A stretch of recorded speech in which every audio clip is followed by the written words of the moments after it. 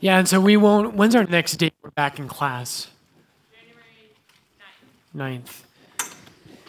It's always a weird time at Christmas when we don't have class for a little bit, so it's a bummer, but it's good for everybody to be with their families and take a break.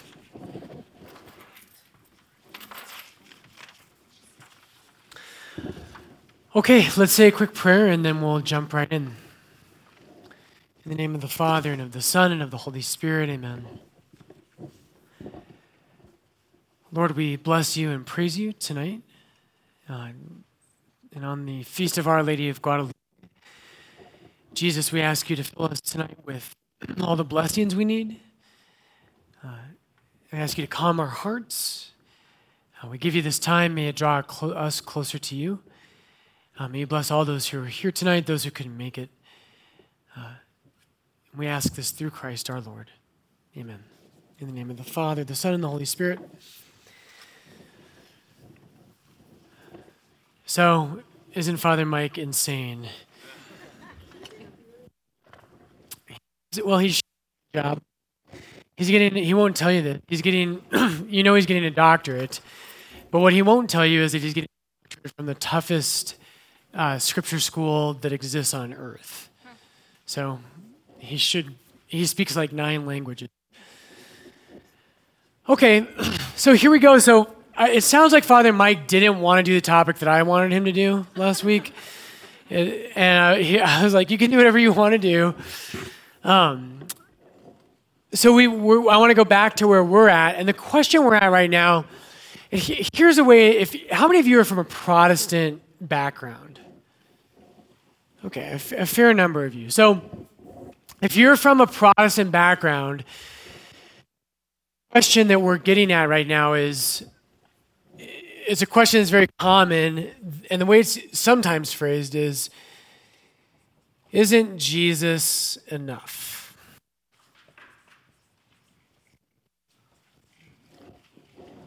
So oftentimes, Christians who are not Catholic, what they'll say to Catholics is they'll say, isn't Jesus enough? Like, why do you have to have the church? And if you remember 2 classes ago, we talked about Matthew chapter 16 and Matthew chapter 7. Do you remember that? This means yes. This means no. Yes. So does anybody remember what was kind of the main thing about that? What was the point of those 2 chapters, Matthew 16 and Matthew 7? This is good. Yeah, neat. Right, exactly. This is where, right in Matthew 7, Jesus says, at the end of the Sermon on the Mount, he says, anyone who hears these words of mine and does them will be like the wise man. And who's the wise man in the Bible? Solomon. Anyone who hears these words of mine and does them will be like a wise man who built his house on rock. Right? And then we have the 3 little pigs. I was preaching on this at Mass one day, and it sounds like the 3 little pigs, right? Like Jesus says, the storms came and the rains fell and the winds blew, but the house stood because it had been set solidly on rock, which to me always sounds like I'll huff and I'll puff and I'll blow your house down. 3 little pigs stole that from Jesus, I think. Anyway, but then we looked at Matthew 16, right? And when we hear anyone who hears these words of mine and does them, people tend to think, okay, I need to listen to Jesus' words, which is true. And it does mean that. But first, Jesus shows us in Matthew 16 that he's actually the wise man. Who is Solomon's father? King David, right? And all through the New Testament, we hear Jesus being called the son of David, which means that's a way that Jews talk about kings. And Jesus is descended from King David. Yeah, Steve? Mary a descendant of David or Joseph? That's a tricky question. Joseph is. But it's really funny. The New Testament genealogy is what they do when they trace Jesus all the way back to David. Genealogy, as Jewish people do it, goes through the father. And so if you read those genealogies, it says David was the father of Solomon, and Solomon was the father of Rehoboam, and Rehoboam was the father of Abijah, and Abijah was the father of Asaph, and on and on and on. And all the way it goes down and it says, and Jacob was the father of Joseph, and it doesn't say who was the father of Jesus. Why doesn't it say that? Because Joseph isn't the father of Jesus, right? Jesus is born of a virgin. Only God is Jesus' father. In the New Testament, Jesus only calls God his father. He never once does he call Joseph his father. But it says, Jacob was the father of Joseph, the husband of Mary, who was the mother of Christ. One side note is that scripture scholars, there's speculation that Mary was also a descendant of David in some way, that she was of a royal household. In Romans chapter 1, we could look at the verse if you want. It says that Jesus was descended from David, kata sarkon, according to the flesh. That he was descended from David according to the flesh, but Jesus' flesh only comes through Mary. And so some scholars see that as a reference to Mary being of David's line as well. Yeah. This might be a silly question, but does it explain why Mary was? Does it explain why she was? Partially, if she's of Davidic line, right? Partially. There's more to it, and we'll see that when we talk about Mary. I know a lot of you are going to have a lot of questions about Mary. We're going to get to that. All the questions you want me to answer, you're like, when are we going to get there? Some of your problems that some of you have are like Mary, purgatory, male priesthood, papacy, those kinds of things. That's coming pretty quick.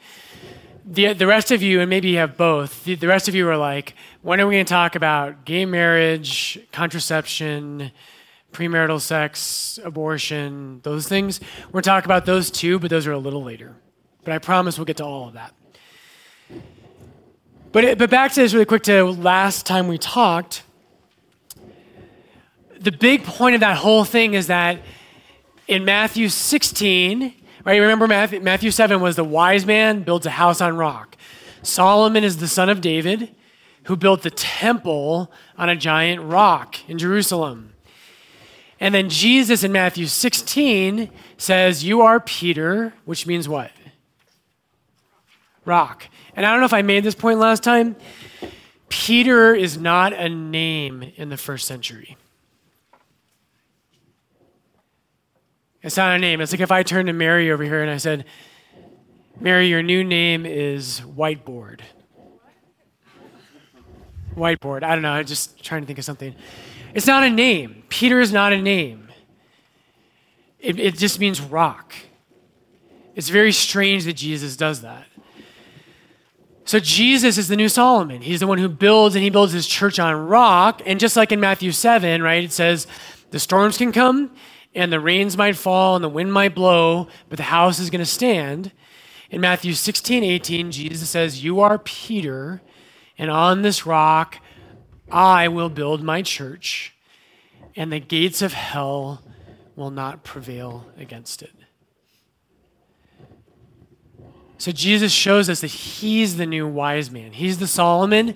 And then the big point I wanted to get across last time is that the one who founds the church is not St. Peter. It's not St. Paul. It's Jesus. And he's very clear about that in Matthew 16. And notice that he says, right, the gates of hell will not prevail against it. Okay, that was last time. Real briefly, you want to hear about Guadalupe? Question, Katie? Yeah. It's kind of like Mary, Peter, and the church. So you had mentioned in a homily, like on the discussion about how like Mary's model, Yep. the church of type or Yep. the guide, the ultimate, and I understand that. But my confusion is like in the imperfect church, why Peter isn't, because we need to go through conversion and disciple. Um, Like I understand So the church, so Mary's, we'll get that when we talk about Mary. We're going to talk about how Mary is a perfect image of the church. But the image I'm working off of in that homily really quickly is a constellation. So this is from Hans Urs von Balthasar. So if that's the Big Dipper, I was really happy I thought of that because I can draw the Big Dipper. Kind of. Here we go. Right? If that's the Big Dipper, one of the things, the church, we're going to see, the church is communion. It's a family, and we're going to talk about this tonight, that the church is not, and being a Christian is not just me and God. We're going to talk a lot about that tonight. When you love God, you're brought into a family or a constellation. And what Balthasar says is that the church is a constellation of stars that move in relationship to each other. So the New Testament can use all of those figures to talk about the church as images of real things within the church. So Mary, Peter, Paul, James, Mary Magdalene, Salome, right? Like all these people, they embody really good things in the life of the church, and they're examples of really good things in the church. But the church is a consolation. It's a communion. It's a community. It's not just one person. She's both, but let's punt on that because it's just going further than I want to go with that tonight. Okay, real quick. You want to hear about Guadalupe? Because today is the feast day. Do you guys know what Guadalupe is or who Guadalupe is?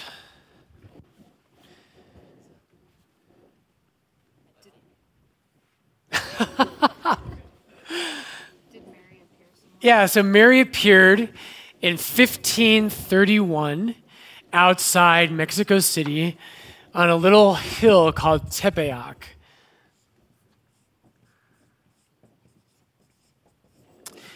And there's a long history with the name Guadalupe, but we won't get into that too much. But what happened is that Mary, and why would God do this? Why would God send his mother to appear? Well, the church is universal, and what happened was, so does anybody know what year the Reformation started? Good, 1517, right? If you don't know, the Reformation, right, is when the Protestant churches were started. In 1517. So Martin Luther, in 1517, he's the first person to start the Protestant churches. And in 1517, there's actually doubt that he actually did this historically, but we'll just go with the traditional story, is he nailed 95 theses to a church door in Wittenberg, Germany. And so for a lot of you, this is new. We're going to talk about this as well.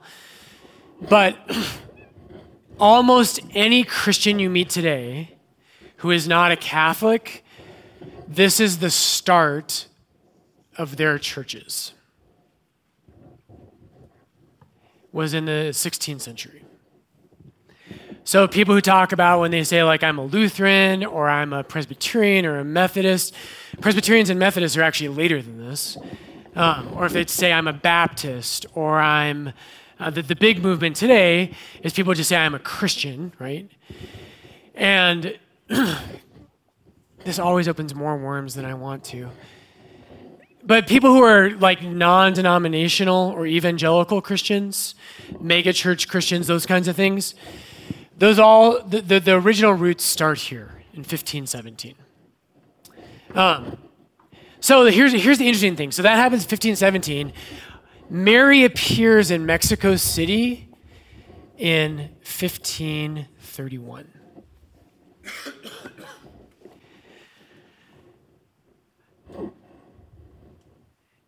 And the really cool thing, so she appears, and there's this very poor farmer, peasant, who we now know as Saint Juan Diego. His feast day was yesterday. So Mary appears on this hill in a place called Tepeyac, and she appears, and here's the message.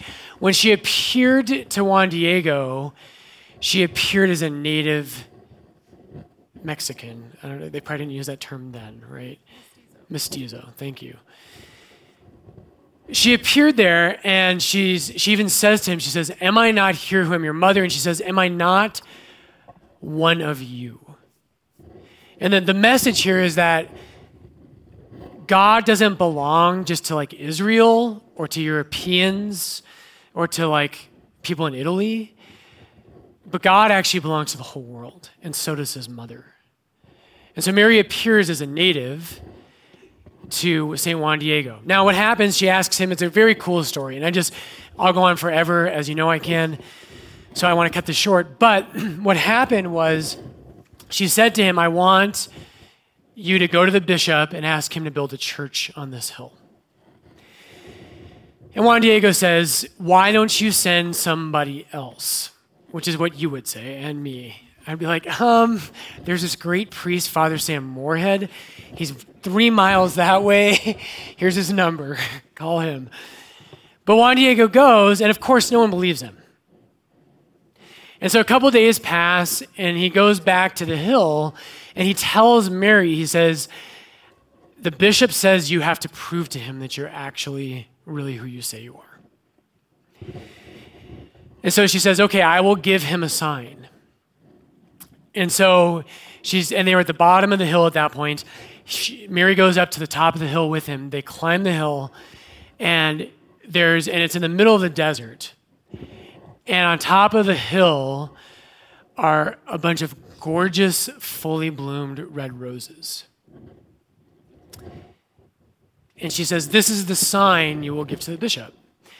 So Juan Diego takes his cloak, and it's called the tilma, and it's made out of cactus fiber. Juan Diego takes his tilma, and he fills his tilma with all these roses. And he goes to the bishop, and he actually tied his cloak in a knot to be able to hold all these roses. And he goes to the bishop. Sorry, I'm going to get emotional. It's so powerful. He goes to the bishop, and the bishop is kind of annoyed. And I kind of get this way because every once in a while you have like crazy Catholics. I've had this. You have these crazy Catholics, and they're like, "Father Brian, Mary appeared to me." And I'm like, "Sure she did." I'm like, "You know what? Father Sam Moorhead is 3 miles down the road. You should tell him about that." Because there are crazy people. There's a lot of crazy people. I'm skeptical, right? Mary does not appear very often in history. So anyway, the bishop doesn't believe her. He's kind of annoyed that this guy's back. And he finally lets him in, and he says, "Where's the proof?" And so Juan Diego drops his cloak. The roses fall out, but a miraculous image is imprinted on his cloak the moment he drops the roses. And that image is the image of Our Lady of Guadalupe. It is a miraculous image. If you don't, this is one of those things we don't have time tonight, you should go study this. It is one of the most amazing artifacts that exists in the entire world. First of all, it shouldn't have held together, right? It's over 500 years old now, or not over, almost 500 years. But it's a 500-year-old piece of clothing made from cactus fiber. It should not still exist. But the craziest thing about it, there's a number of things. Mary in it, like I said, she's mestizo. She's one of the Mexican people. They're suffering a lot at that time. And what happens, right, in Europe, the church is split in half. And like half of European Christians leave the Catholic Church, basically. And they become Protestants.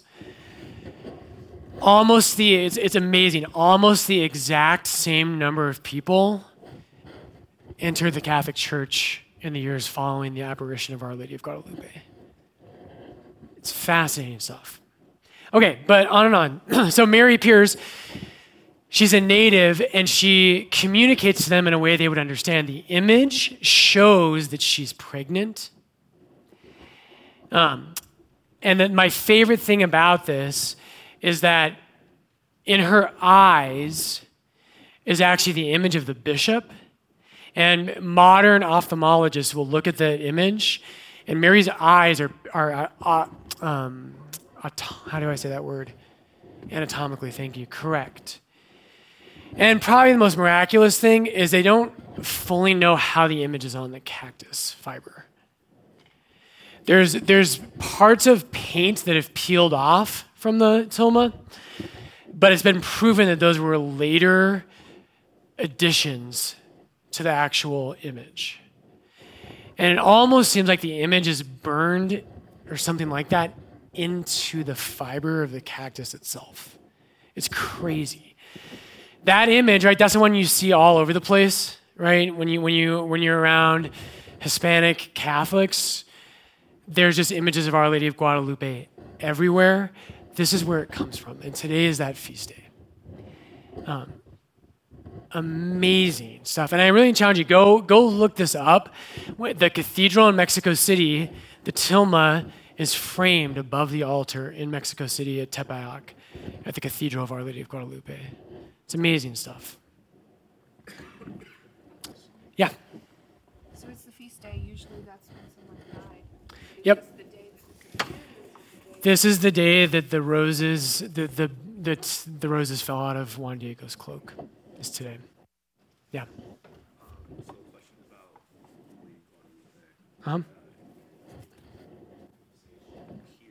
Yep. Mestizo, yeah.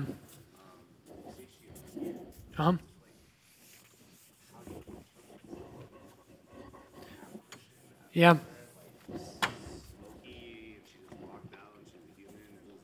Right.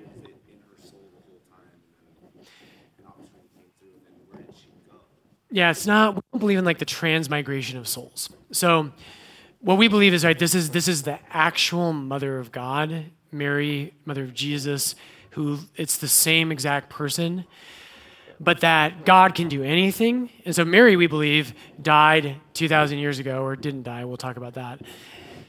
It was brought to heaven, but that God sent her as a way to bring the gospel and to bring mercy and love to the peoples of Mexico in that time. So it's actually Mary. So we don't believe it was like someone who was living in Mexico for a long time. It's that Mary just appeared at that time, just in that place. But she lives in heaven. She's raised from the dead, kind of thing. Can I do one more question on this? One more. I heard that with Catholics, it's not just about the soul, it's about the soul and body together. Yep, soul and body together. So with that, if she came back looking as a different body, what's the explanation there? So the question is, if Mary came back, if Catholics believe that the resurrection is soul and body, how Mary looks different? How do we explain that? Well, it's really easy to explain. When Jesus rises from the dead, for instance, in Luke 24, you have two disciples walking on the road to Emmaus. They don't recognize him. Right? And in John 21, when the 12 apostles, not 12 anymore because Judas is, we'll get to that later. When the apostles see Jesus on the Sea of Galilee in John 21, they don't recognize him. He also, with his body, when you have a glorified body, right, Jesus he can't suffer anymore. He can walk through walls. It's not, even though it is you, it doesn't mean that like you're just going to look exactly like yourself. Okay. We got a lot to cover tonight. I know you're shocked by that. So here we go. So the three questions, right? If you're going to be a Catholic, you have to answer, what are the three? That's the second one, but yes. Does God exist? Is Jesus God? Okay, you guys wake up tonight. I'm like, is Jesus God? Is there a God? Right, what's the third? Did Jesus give authority to the Catholic Church? Bam! Amen, right? Did Jesus give authority to the Catholic Church? That's what we're getting right now. Did he give authority to the Catholic Church? That's a huge question. For most of you, you've probably never answered that before, whether you're Catholic or not. It's a hugely important question. So here we go. So part of the reason that Jesus comes to earth is that Jesus wants to make God the Father present to the world. So look at your sheet. And tonight we have a bunch of scripture quotes. So John chapter 1, 118, very first quote there. No one has ever seen God. It is God, the only Son, who is close to the Father's heart, who has made him known. Then this one's my favorite. John chapter 14. Philip said to him, Lord, show us the Father, and we will be satisfied. Jesus said to him, have I been with you all this time, Philip, and still you do not know me? Whoever has seen me has seen the Father. How can you say, show us the Father? We'll do these other two, but do you see already what's happening? Is that God himself is not visible to human beings. But by the Son of God becoming a human being, entering into time in a body, that he makes the Father present. Right? So Jesus can say to Philip, if you've seen me, you've seen the Father. By the way, this is, you know how, I think we talked about this one night. You ever feel like the God of the Old Testament is like the bad God, and he's like bad cop, and then Jesus is the good cop? This means yes. This means no. I know you've all thought that, right? Well, it's not true. There were early Christians who wanted to throw out the Old Testament. They said, we don't like this Old Testament. Let's get rid of that. And the church said, we can't do it. It's one story and the same God. In the Old Testament and the New Testament, it's the same God. And part of it is because of this. Jesus, if you want to know what God the Father is like, and some of us, I know like when I was a kid, and even still sometimes today, it's easy to relate to Jesus. Right? And I haven't seen this movie because I think it's almost certainly blasphemous, so I wouldn't watch it. But I know a little bit about it. But like, does anybody know that movie Dogma? Like it's like early 2000s, I want to say. Well, if you haven't seen it, don't.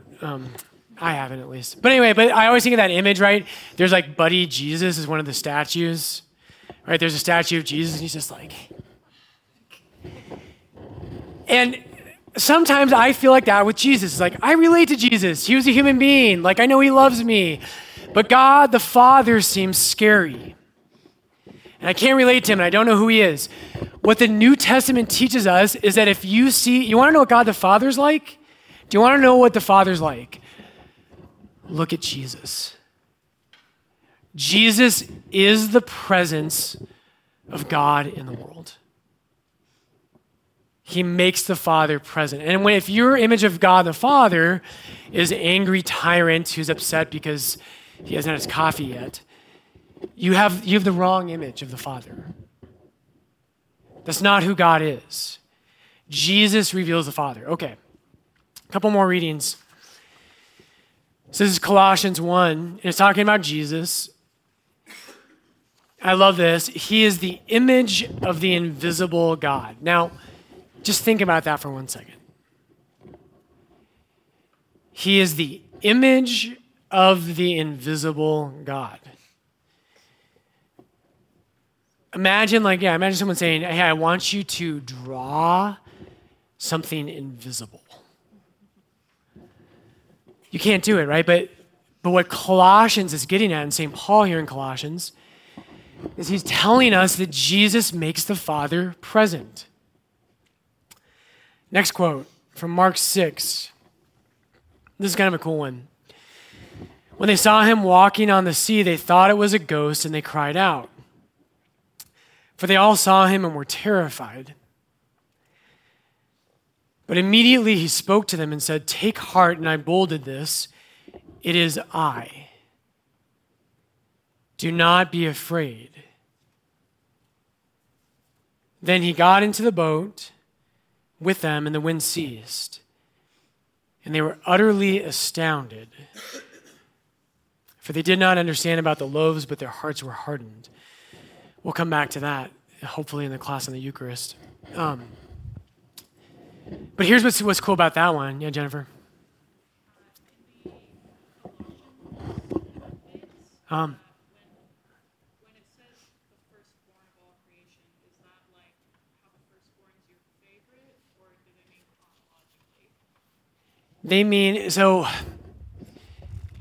It's debated, but it doesn't mean favorite. What that is getting at is actually most likely it's about the resurrection. Because the resurrection of Jesus happens on what day of the week? Sunday. And so what was the day that God said, let there be light?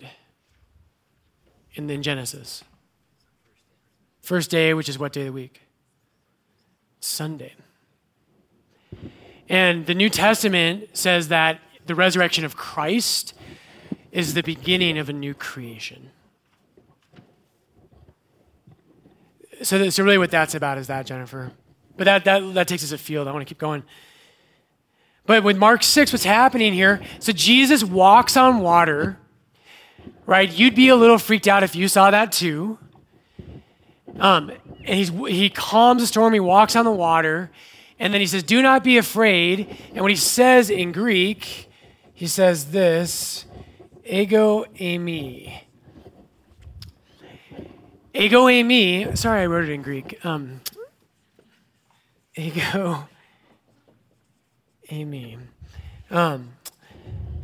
So ego eimi in Greek, that is the way that in the Old Testament, in Exodus 3:14, when God appears to Moses at the burning bush, Moses talks to God and he says, if I go back to Egypt and I free your people and they ask me, what's the name of this God? What am I supposed to tell them? Do you remember what he says? He says, I am. Tell them I am sent you.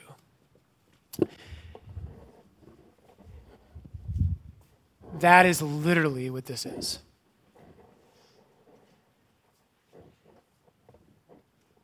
Literally, that's what that means. I am. Jesus doesn't say it is I. That's not what that means in Greek. He walks on the water. He calms the storm. And he says, do not be afraid. I am. Jesus is the presence of God the Father in the world. Okay. Here's the next point. This is huge. Like all things in RCIA, Jesus makes the Father present, and most Christians get that. Most Christians understand that. Here's where Catholics are different, and if you're going to be Catholic, this is a huge point tonight. We're going to be talking about it again next time in 6 months when we meet again. Is that the church makes Jesus present. The church is, so people say, Father Brian, okay, I love Jesus. He's merciful. He's good. He died for me. He rose from the dead. Can't I just have a relationship with Jesus? Why do I need the church? And here's the point. The church exists because Jesus lived and died 2,000 years ago, right? And people say, and they say to me all the time, they say, Father Brian, how am I supposed to know if Jesus was God? I was not there. Right? I didn't live with him. I didn't see him. I didn't touch his body. I didn't see, him appear in the upper room. The Catholic answer to this, the New Testament answer to this, is that is not true. It's that Jesus founded the church so that he would always be present in the world. The church is the presence of Jesus Christ in the world. Did I see hands go up? So just hang with me. Let's read a couple quotes. Look at your sheet. So the church makes Jesus present. Meanwhile, Saul, this is Acts chapter 9. Does anybody know that who Saul is? Yeah, Saul, this is the passage where it's going to happen. Saul becomes Paul. His name's going to be changed. This is the man who wrote essentially 2/3 of the New Testament. Meanwhile, Saul, still breathing threats and murder against the disciples of the Lord. Is that a great phrase? Have any of you ever done that? Have you been breathing threats? Okay. He went to the high priest and asked him for letters to the synagogues at Damascus, so that if he found any who belonged to the way, which is the first name for Christianity, men or women, he might bring them bound to Jerusalem. Now, as he was going along and approaching Damascus, suddenly a light from heaven flashed around him. He fell to the ground and heard a voice saying to him, "Saul, Saul, why are you persecuting my followers?" No, he doesn't say that. So I check if you're awake or not, right? He doesn't say that. He doesn't say, "Why are you persecuting the people who love me? Why are you persecuting my followers? Why are you persecuting my disciples?" Jesus appears to St. Paul and says, "Why are you persecuting me? Why are you persecuting me?" Why? Because the church is the presence of Jesus Christ in the world. A couple more and then we'll pause and talk about it, maybe take a break. Here's one of my favorites. I know I say that about everything. So in Matthew 10 here, Jesus takes the 12 apostles and he says, and by the way, well, do we want to get there? Let's do it. Why does Jesus have 12 apostles? Why not 10 is just a nicer number. Rounds off a little easier. There's 10 commandments. Why? Okay, good. That's right, Steve. So there's 12 tribes of what? Of Israel, right? And in the Old Testament, if you're a Jew, what is Israel? Okay, Jacob is the father of Israel, or he is Israel. I asked that question really weird. I'm playing read my mind. What is Israel? You're like, I don't know. It's a country. Here's what I'm getting at. Israel is the family of God in the Old Testament. That's what Israel is. Israel is the family of God. And if you want to know if you're in God's family, the question is, are you a Jew? That's the whole point, that you're a member of the family. And so when Jesus appoints 12 apostles, what he's doing is he's starting a new Israel. But this one isn't going to be just for people of a certain ethnic descent. It's going to be for everyone. It's going to be Catholic. It's going to be universal. I didn't put this on your sheet, but two kind of cool things about that. So let me read you a passage from Ephesians chapter 2.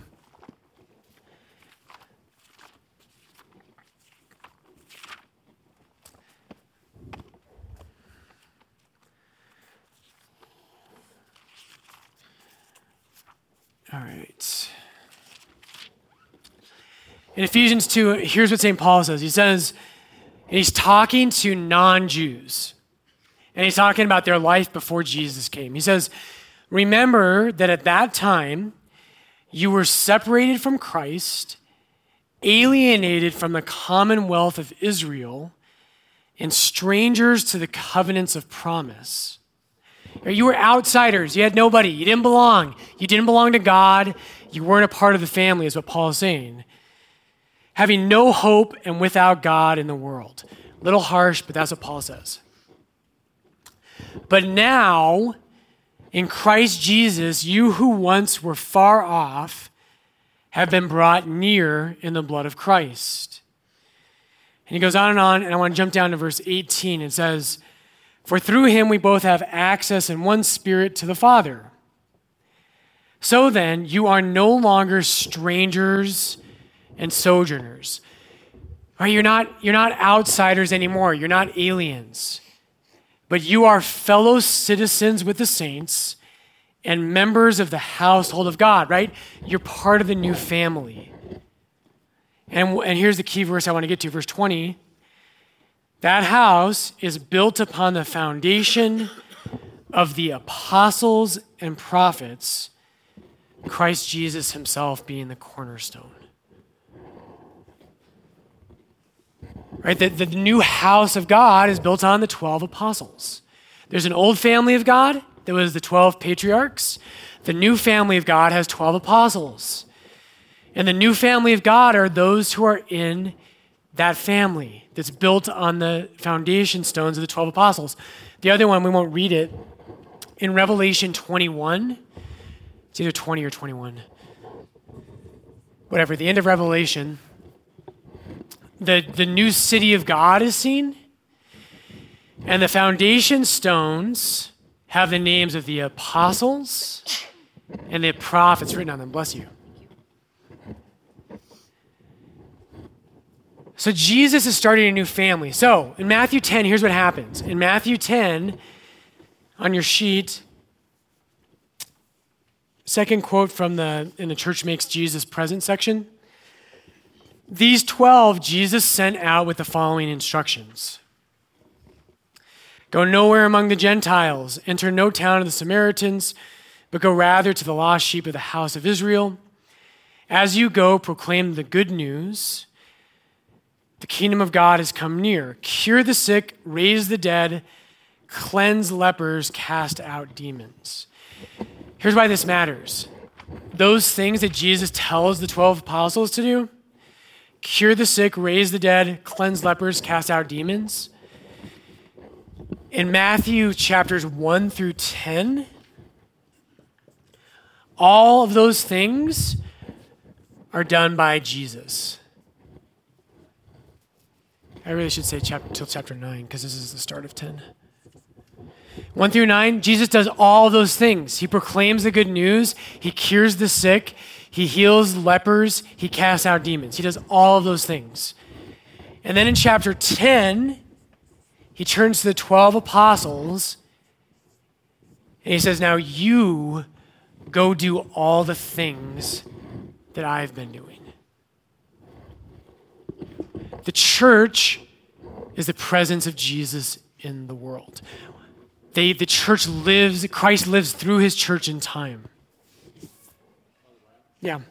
So has it been documented in any other form showing that the apostles were performing these things, like other writings? I don't know directly. There certainly are other documents in the ancient world talking about the first followers of Christ. We don't have as many documents from that time period as we wish we did. But that'd be a good question for Father Mike sometime. Yeah, Lauren. Yep.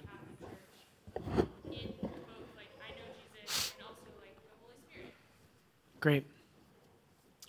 That's the important question. Can we come back to that right after the break? Let me finish this. We'll take a break, and then we're going to answer that question. Okay, so, yeah. Sorry. And if I could just add to that question, just all these passages we're talking about are about the church, people that believe in Jesus. How do we tie that to authority structure? Great, we will get to that as well. Anything else? Just kidding.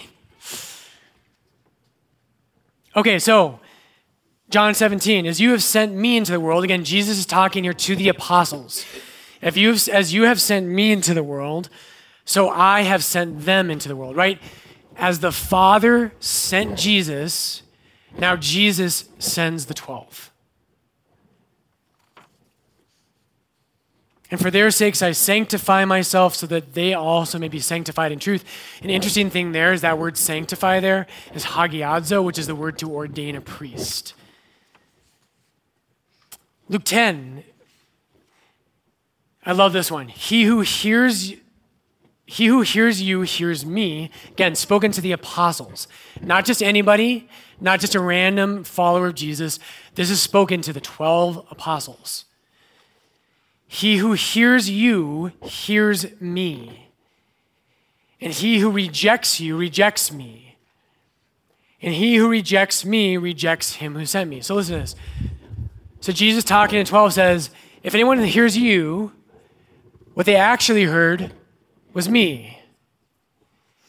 And if they heard me, what they actually heard was not me, but what they heard was the Father. And anyone who rejects you rejects not you, but rejects me. And the one who rejects me doesn't reject me, but rejects the one who sent me.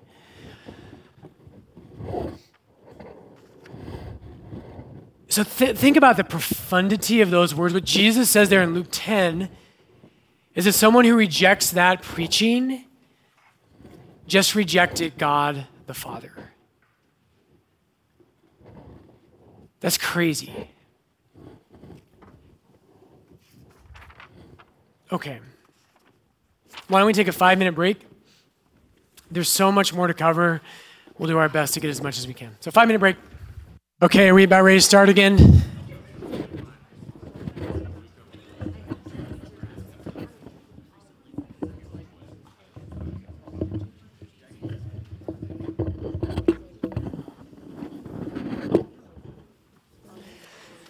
All right, before we jump back in, let's just questions about that first section.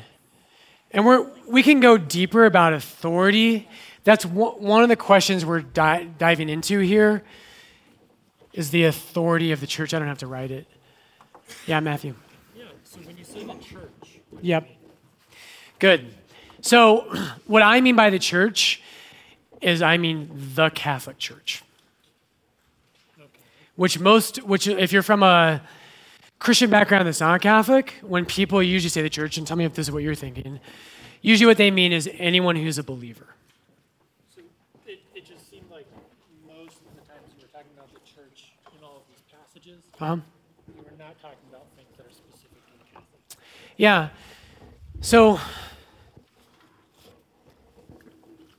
we have a huge amount of agreement with other Christians, right? Like, usually if non-Catholic Christians talk to me and they want to engage, usually we're going to talk about the things we disagree about, but that's because we know we agree about all these other things and, we're on the same page. So if they say, hey, they don't usually fight with me about, is Jesus God? Because they know that I believe that, right? And they're not going to argue with me about, did he die on a cross? Did he rise from the dead? Did he have 12 apostles? Right? All those things, yeah. So, sorry. That's okay. I think I'm being totally clear. When you say the church is the presence of Christ, do you mean only the Catholic Church? Good question. That the Catholic Church is the only presence of Christ. Yes and no. So let's just jump there right now. So the shortest and quickest answer would be no. That we believe God can be present and clearly is in Protestant communities. Clearly, right? When you meet Christians who go to big churches or like Lutherans, Calvinists, Presbyterians, Methodists, the whole gamut, right? And I would actually even argue sometimes you even see Christ's presence outside of Christianity, right? St. Justin Martyr says that in the 2nd century. Justin Martyr says that because Jesus says that I am the truth in John 14:6, Jesus says, I am the way, the truth, and the life. Justin Martyr says, when you find truth, you find Jesus. And I actually think there's real truth to that, but it's a both and. So what Catholics believe is this, is we believe that God is clearly at work in our Christian brothers and sisters, very obviously, but that Jesus founded one church. And that is all over the New Testament. Something I almost put on your guys' sheet, but I decided not to. Probably should have. Another passage from Ephesians.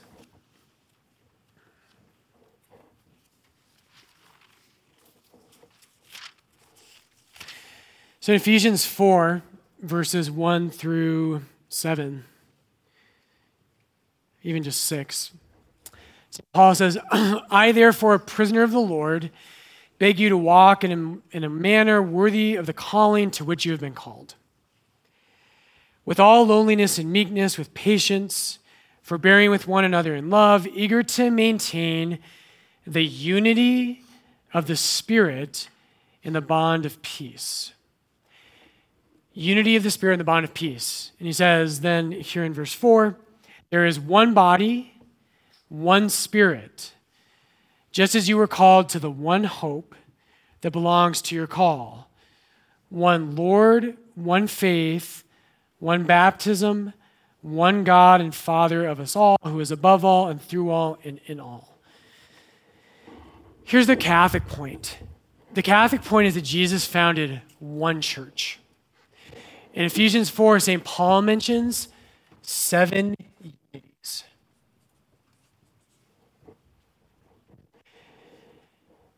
Here's the thing, brothers and sisters, and I'm going to be a little preachy here, so forgive me. Unity is a miracle. Unity is a miracle. My friend Father Goronsky, who died a couple years ago, he would always say, the older you get in life, and this is going to be really cheery, everything falls apart. He's like, your body falls apart, your families fall apart, relationships fall apart. The entropy is real. Things fall apart. And he's like, when you find unity, you know it's of God. Unity is a miracle. Here's a really cool thing that the New Testament says about the church. So, God founds one church. In the Tower of Babel, remember that story? Remember what happens? All the people are coming together, but they're rebelling against God, and they build one tower. And what happens? God comes down, and he does what? He confuses the languages, right? And all these languages, they spread out. And then there's no longer any unity. Does anybody know in the New Testament, there's a reversal of that story?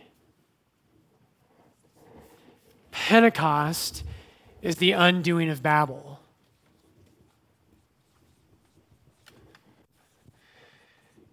In Pentecost, which all early Christians see as the moment the church was born. In Pentecost, you have all the different languages of the world, and they're all present in Jerusalem, and they're all confused. And God sends his Spirit, and the Holy Spirit falls on, and guess who does it fall on, by the way? And Mary. And again, early Christians are going to tell us Mary and the apostles, that's the church. The Holy Spirit falls on that group, and Peter goes out and he preaches, and this huge number of people hear him preaching, and they all hear him speaking in their language. So here's the Catholic point, is that, of course, God can work anywhere he wants to. He's God. But that God founded a church, and he actually gave her authority. And here's why. The reason he did that is because the truth doesn't change. This is why. And he promised that he would send the Spirit to protect that one church. This is all over the New Testament. That he would protect it and guide it through time so that you and I don't believe a different Christianity than St. Paul did. We don't believe a different Christianity than St. Augustine did. We don't believe a different Christianity than St. Thomas Aquinas or St. Clare or St. Benedict or St. Scholastica. One faith, one hope, one baptism. Yeah. It's Ephesians 4, 1 through 5. So, brothers and sisters, and here's my thing. I'm gonna have all these caveats the next section of class, both tonight and the classes coming forward. Here's a really important caveat. I'll probably say it about 20 times because I get insecure every year this time of class, that you're gonna think that I'm anti-Protestant. I am not anti-Protestant in the sense of like I think that Protestants are bad people. Many of them love God much more than I do. Many of them are better Christians than I am. The Holy Spirit, we believe, is at work in a stronger way in many of them than a lot of Catholics, maybe than most Catholics. But I think they're wrong. And just very straight up, if I'm honest with you, I will tell you this. If I ever left the Catholic Church, I would leave Christianity. Because I don't think it makes any intellectual sense to be a Christian and not be a Catholic. And I'm going to show you why. That's what we're going to be doing moving forward. It's so powerful, though. But here's the point. Truth does not change. It doesn't change. It doesn't change. It doesn't change. It doesn't change. Today, if you ask, right, if you ask a pastor, if we had 100 pastors in here, and we asked them questions about the Bible, they're going to agree about a lot of things. But they're going to disagree about a lot of things too, aren't they? Do you know how many denominations of Christians there are in the United States? There's over 40,000 Protestant denominations in the United States.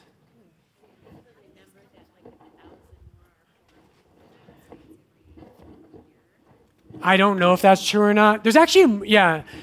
But here's the point, right? Yeah. Well, it's because here's why. Because prior to the Reformation, right? So the Reformation starts, again, the Catholic Church as a matter of historical fact starts with Jesus. Now, people don't like that, and so they try to say, oh, that wasn't really the Catholic Church. And so they'll say, oh, the Catholic Church started sometime a little later, like whatever year they put this out, which is usually, sometimes they'll say 325. Very few educated Protestants are saying that anymore because there's way too much evidence that the church about the year 100 looks very, very, very Catholic. There's more and more evidence of that. And so what they're saying now is they're saying, well, sometime between 33 and 100, the church got corrupt and it turned into something called Catholicism. And I'm not making this up. Some of the best Protestant scholars out there who I have a lot of respect for, they talk about Jesus and then early Catholicism like they're two radically different things. Yeah, Katie.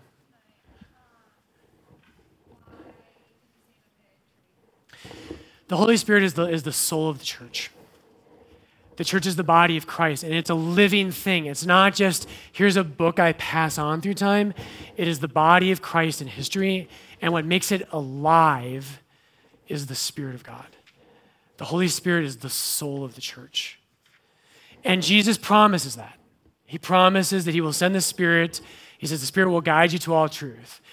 When we talk about confession, we're going to see this. In John 20:21, Jesus breathes the Holy Spirit on the apostles.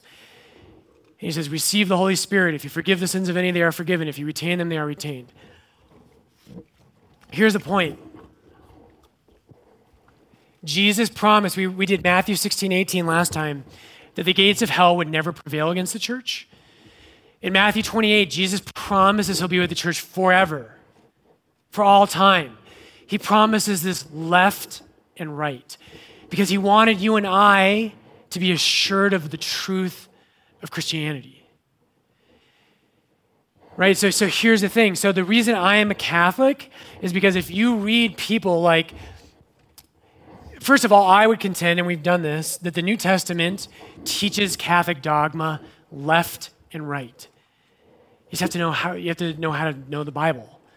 But it's all over the place. If you read Christians from the year 100, right, the easiest one there is a guy named St. Ignatius of Antioch. And I'm going to give you some quotes from him. When you read these people and you say, what's Christianity about? Let's do it the other way. If you ask a modern pastor, and again, not to pick on them, here's where the caveats come in because I don't want you to think I hate people. I really don't. I disagree with them. If you ask a modern Protestant pastor, what does it mean to be a Christian? There's different things they might say, but what might they say?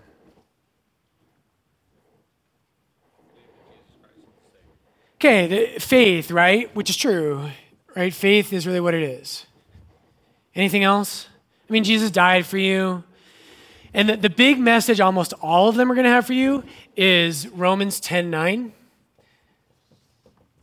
which is, if you believe in your heart and confess with your lips that Jesus is Lord, you will be saved. And what they say is the gospel means Jesus loved you, he died for you, he rose from the dead. If you have faith, you're going to heaven. The problem I have with that, one of them, I have many problems with that, but one of them is like, that's a really interesting sermon. If you read people from the year 100 or 175 or 150 or 300 or on and on and on, no one says that.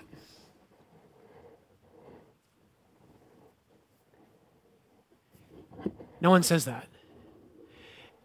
And the church, when Jesus talks in the New Testament about his church, right? We say that in Ephesians 5, St. Paul teaches that the church's, what is the church's relationship to Christ?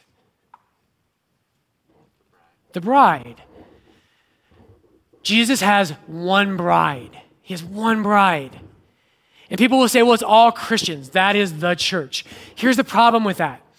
The Catholic Church teaches that the Pope is the vicar of Christ on earth, right? He's his representative.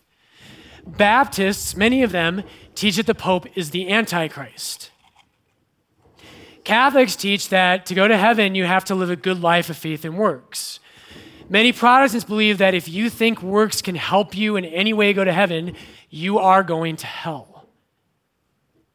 Many Christians, Catholics, Eastern Orthodox, Anglicans teach, you guys are Catholics, you guys are not. We teach that Jesus Christ founded a priesthood. And that priesthood has authority, and it's actually Jesus living in the church and giving sacraments.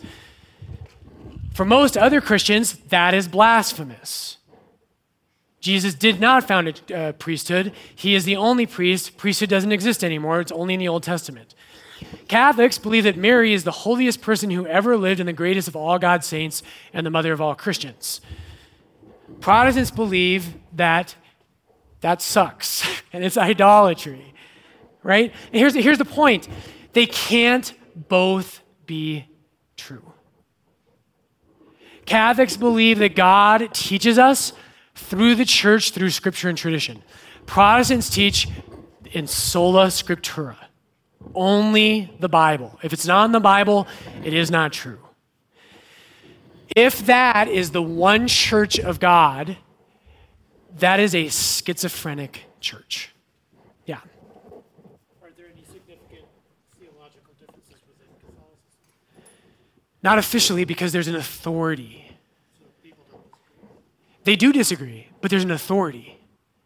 So here this goes back to like, why are there 40,000 Protestant denominations? So for 16 centuries of Christianity, it's a little messier than this, but we can get to that a little later. But essentially for 16 centuries, what happens is I say that, let's say, someone says, I can basically work really, really hard and make my way to heaven by working really hard. And someone over here says, no, that's not true. You can only get to heaven by God's grace. And you debate and you debate and you debate. And today what would happen is 2 new churches start. Because they disagree. So I disagree with you, you disagree with me, so I'm going to go start my own church. And both of us, and if you ask either of us, why do you believe that? You say, because it's what the Bible says.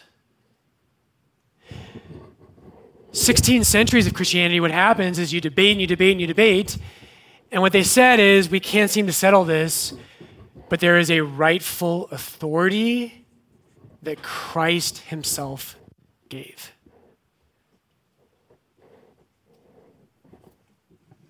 And all of early Christianity tells us this, 100% of them.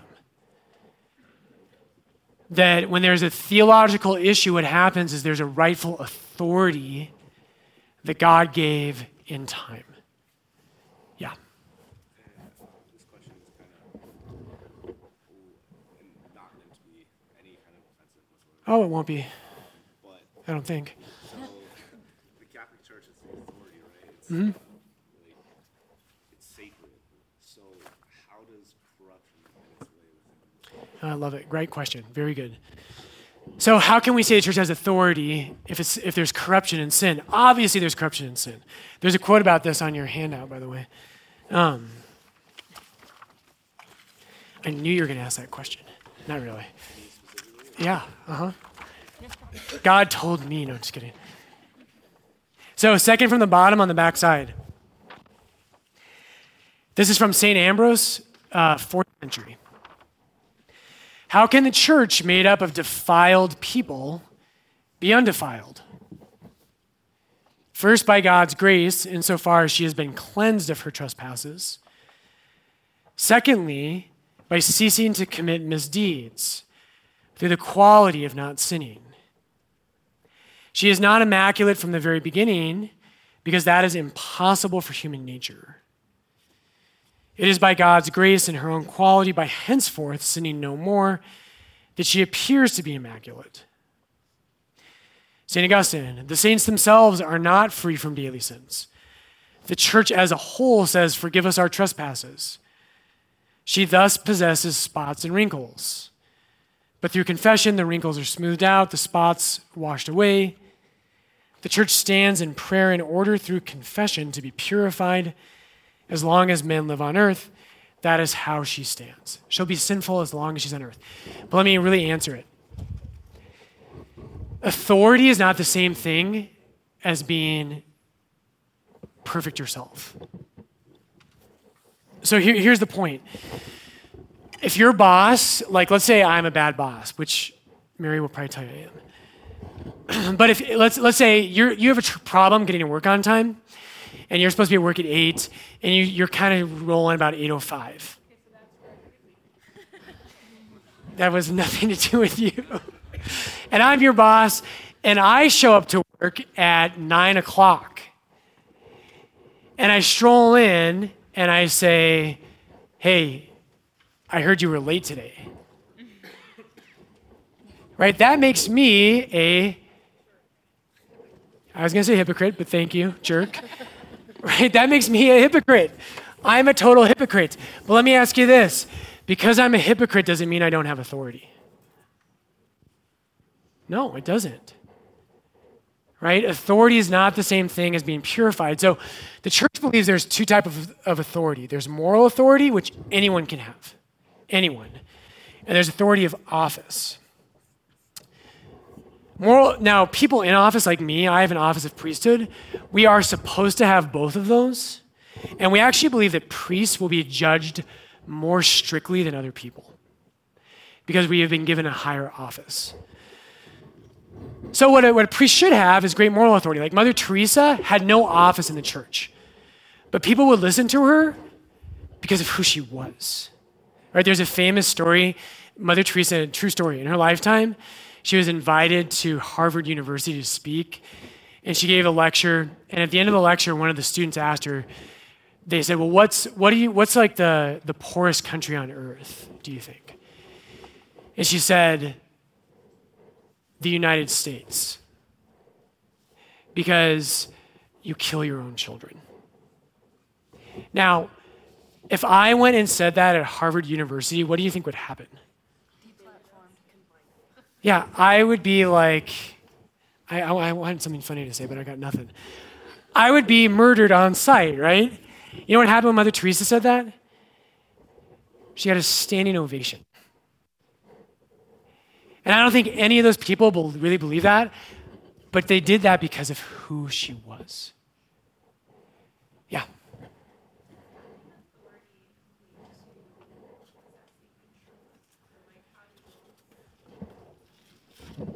Not in every matter. What the church believes, and this is where the Holy Spirit comes in, is that we believe that God protects the church from officially teaching error. Now, that doesn't mean a priest isn't going to get up and say something false. Absolutely they can. And actually, a pope can teach false things on all kinds of things. We believe that God, though, what he wanted was the truth to remain through all time so that all of us would know what it means to follow Jesus and to find our way to heaven.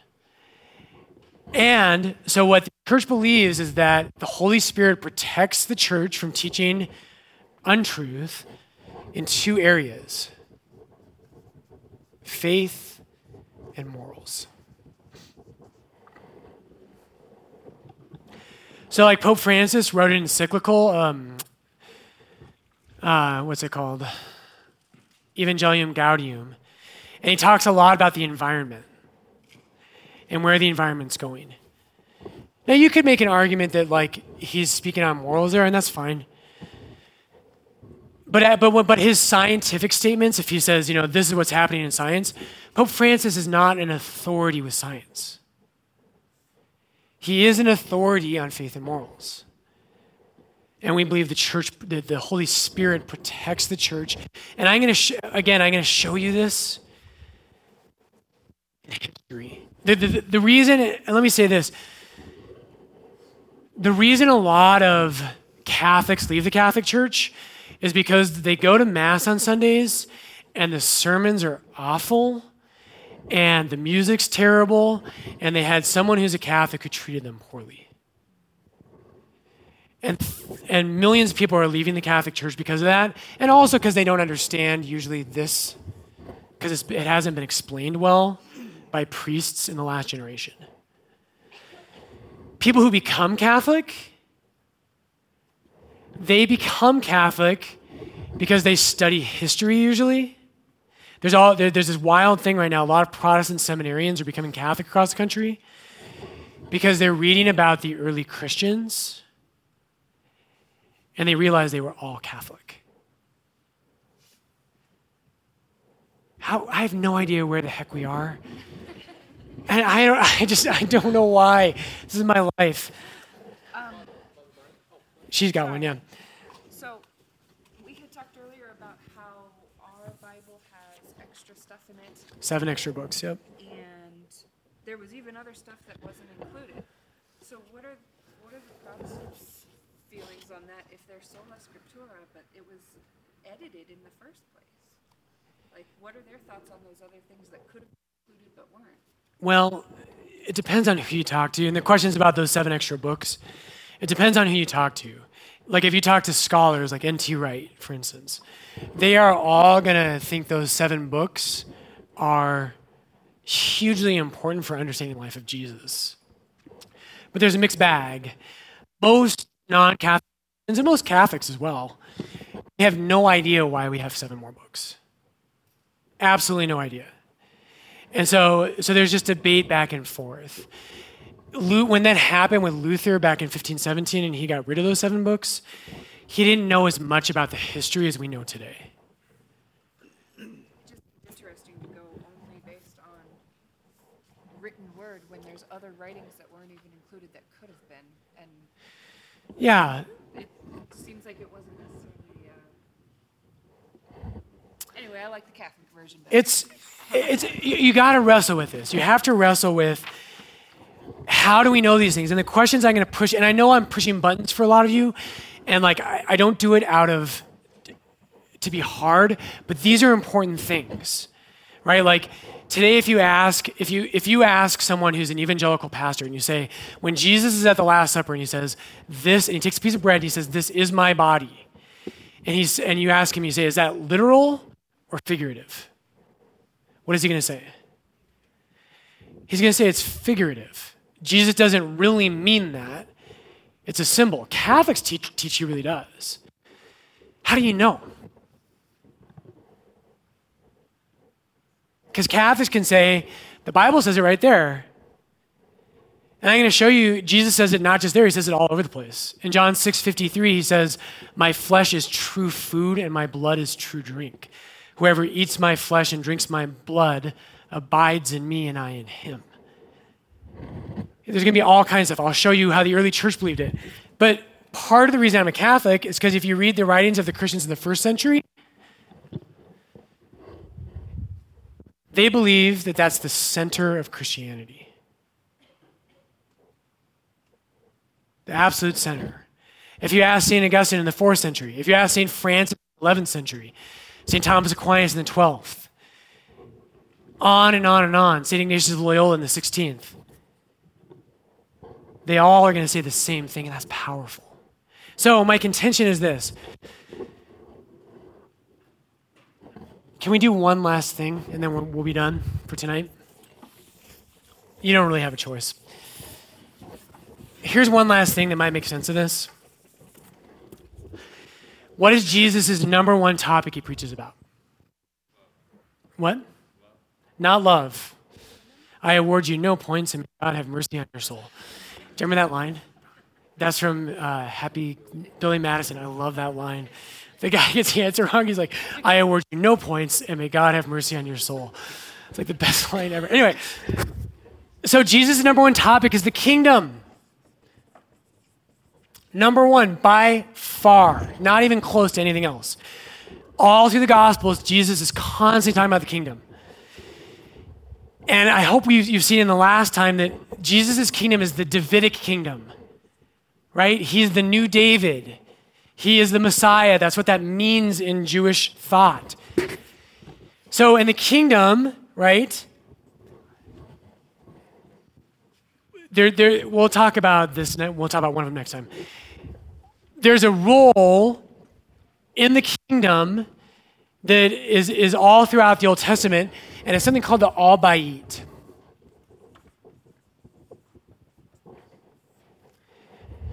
And the Al Bayit, that's Hebrew word. Al means over, and Bayit means house. So it's the one who is over the house. A good translation to the modern world would be someone who's like a prime minister. In the Old Testament, the prime minister, the Al Bayit, his role is when the king is gone, he's the number two in the kingdom, and he runs the day-to-day affairs of the kingdom while the king's away.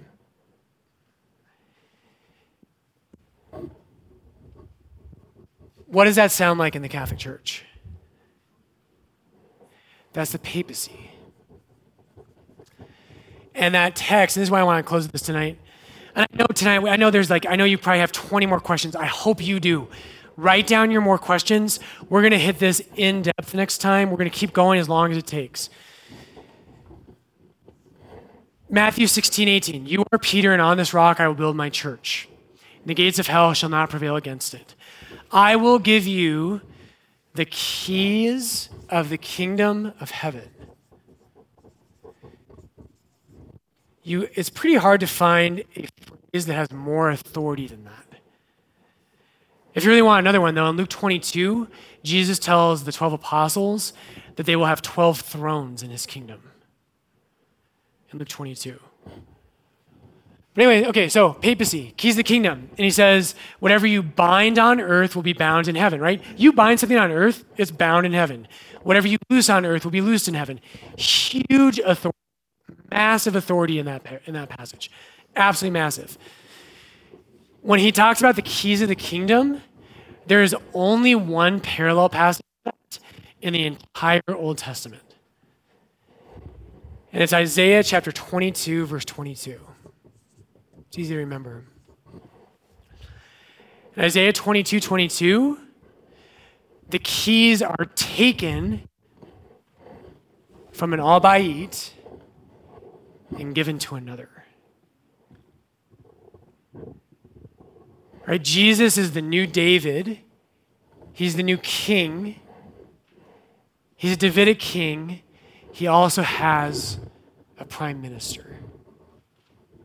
And he sets that up before he goes to Jerusalem to die. And right, one more last thing is right when he does this, right when he does that, then he says, now I'm going to Jerusalem and now I can die. Why? Because the kingdom has a prime minister. Yeah, Katie.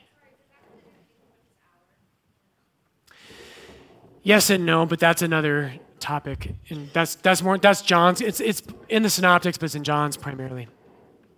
Okay, I feel like I opened 30 cans of worms tonight. I hope I did. Bring it back over. Have a great Christmas. Come back. We will dig through that can of worms together. Lauren. Okay. Are we doing the new translation of the Our Father? I don't know. Are we doing a new translation of Our Father? I'm not sure. I haven't stayed up on the news. I know Pope Francis has been talking about that. I just don't have a clear answer yet. Yeah. I just saw that. I was just curious. Well, anyway, let's talk. Good night, everybody.